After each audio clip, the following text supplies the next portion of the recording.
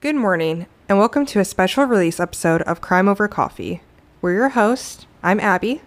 And I'm Erica. Today we are going to be telling you guys about the disappearance of Gabby Petito.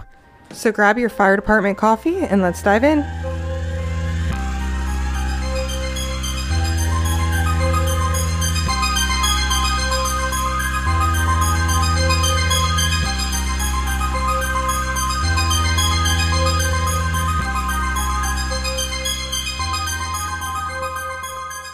So Abby, along with all of our listeners, I'm assuming you guys have seen this case as it is everywhere. It is a very highly publicized case that is currently going on. There is not a ton of information. There's a lot of unanswered questions, but we wanted to do our part in getting some of the information out there so that people can be on the lookout for Gabby. The backstory kind of is that 22-year-old Gabby Petito was traveling with her boyfriend, Brian Laundrie, in a van cross country. And they were documenting all of this on their YouTube and on social media so that everybody could kind of keep up with them. I know that that's been a big thing lately, is a lot of people are traveling across the world in their van, and it seems like it would be a lot of fun. So they were just kind of taking part in that and recording it all so that they could have it as memories. I did see both repeatedly, so I don't know for sure, but I did see that Brian and Gabby were boyfriend and girlfriend, and I did see that they were fiancés. I don't officially know, because I've seen both back and forth. They might have been engaged, and then everybody was just still calling them boyfriend and girlfriend. So that's one thing I'm not 100% sure about. They left for their trip on July 2nd, and they were, like I said, they were traveling across the world. They were traveling in Utah for a bit. While they were on this trip, Gabby did talk with her family a bunch. She would call them and video chat them and text them to update them on how her vacation was going. And on August 25th, she reached out to her mom, Nicole Schmidt, and talked with her. They did a video chat just like they had been. Nothing seemed out of normal. And then there was just radio silence from Gabby. That was until August 30th. When Nicole ended up receiving a text from Gabby's phone saying that she didn't have great service. At this point, Gabby had told her mom that they were going to be going from Utah to Grand Teton, Wyoming. Nicole continued to hear nothing from her daughter, and then on September 1st, Gabby's boyfriend Brian returns home to Northport, Florida, where Gabby and Brian lived with his parents, and he had their van, but he was missing Gabby. So obviously this raised some suspicions because nobody knew where Gabby was, and at this point it had been 2 days since anybody had heard from her. Nicole, along with the rest of Gabby's family, tried reaching out with Brian to figure out where Gabby was, to figure out, if he'd left her somewhere, if something had happened to her, and Brian refused to speak about it at all. So Nicole continued to kind of look for her daughter a little bit, but then decided that it was time to report her daughter missing. So on September 11th, 2021, Nicole reported Gabby Petito as missing. Nicole does believe that the last text that came from Gabby's phone was not actually from Gabby and could have potentially been from Brian or somebody else. I mean, at this point, he's just being so suspicious for so many reasons. He seems extremely suspicious, which it doesn't get much better the more that I go on, the more information that we currently have. He just continues to seem extremely suspicious, and like maybe he possibly did something to Gabby while they were on their trip. So while they were on their trip on August 12th, Gabby and Brian had been arguing and hitting each other in front of the Moonflower Co-op. So there was actually police called to this incident, and police reported, and there is body cam footage that was released if you want to go and look at it. But they said, this is fine. It's just like we were just arguing. Don't charge anybody with anything. Like, it's not an actual domestic dispute. And so the police decided, all right, fine. And they were like, it was probably just like some sort of mental health break is what they referred to it as. And they weren't super concerned, but they're like, okay, you guys need to take the night apart from each other, and then you guys are good to go. So that's what they did. They didn't charge anybody. They just said, take the night apart from each other. So that's really the only significant thing that was reported at all during their vacation. Since Brian has been home, he has refused to talk.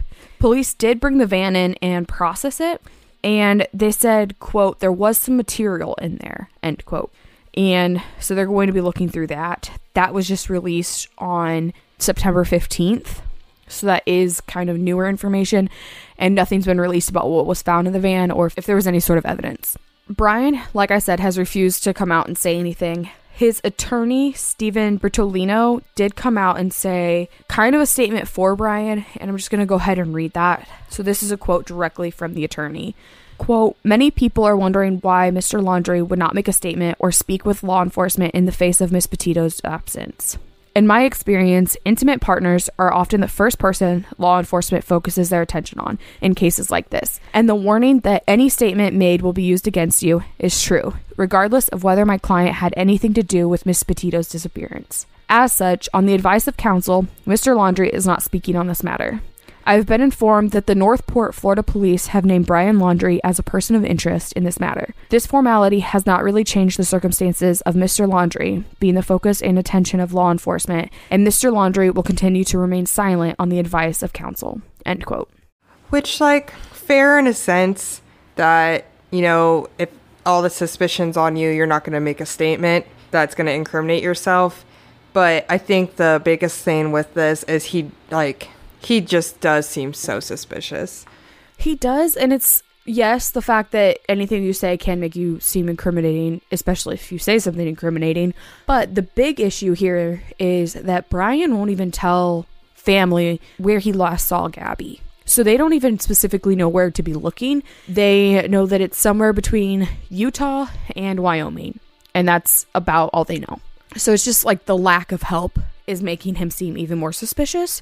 I did see something that said, and I didn't put it in my notes, but it was like something along the lines of the way that he's acting has tainted his love for her. And I kind of agree. Yeah. Like, if I went missing with somebody and they refused to talk about where they last saw me or something because they were afraid that they would be incriminated, I'd probably be a little upset, I think. Well, yeah, and if you're any, like, normal, good person, like, that is...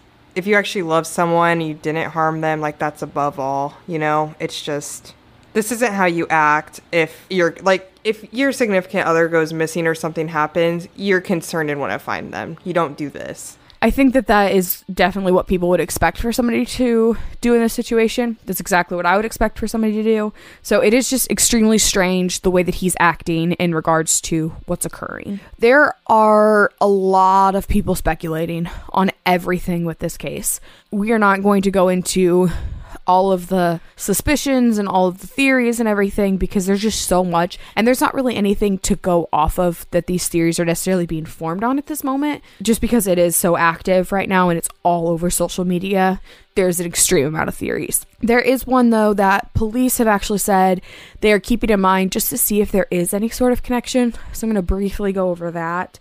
On Friday, August 13th, in Moab, Utah, a newlywed couple, 24-year-old Kylene Schultz and 38-year-old Crystal Turner, had left a bar in Moab, and then days later, they were found dead at a campsite near Moab.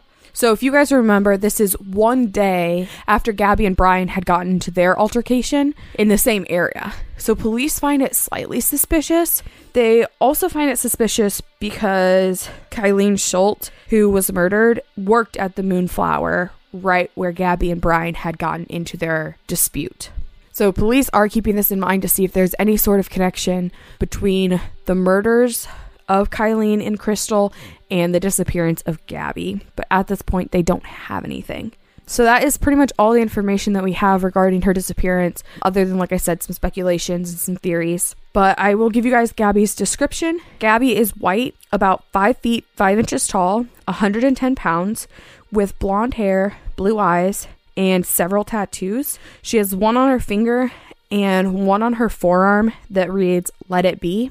If you guys have any information regarding Gabby or where she could be located, you guys can call a national hotline set up by the FBI at 1-800-225-5324 to report any tips or sightings. The mystery has been solved. Here at Crime Over Coffee, our go-to caffeinated beverage for every episode is Fire Department Coffee. And you can get some as well and save 15% with our exclusive coupon code CRIMEPOD15. Owned and operated by firefighters and veterans, 10% of all their proceeds go directly to helping sick and injured first responders. And with an incredible range of flavors and caffeine strength, it's a company that all of us can easily support.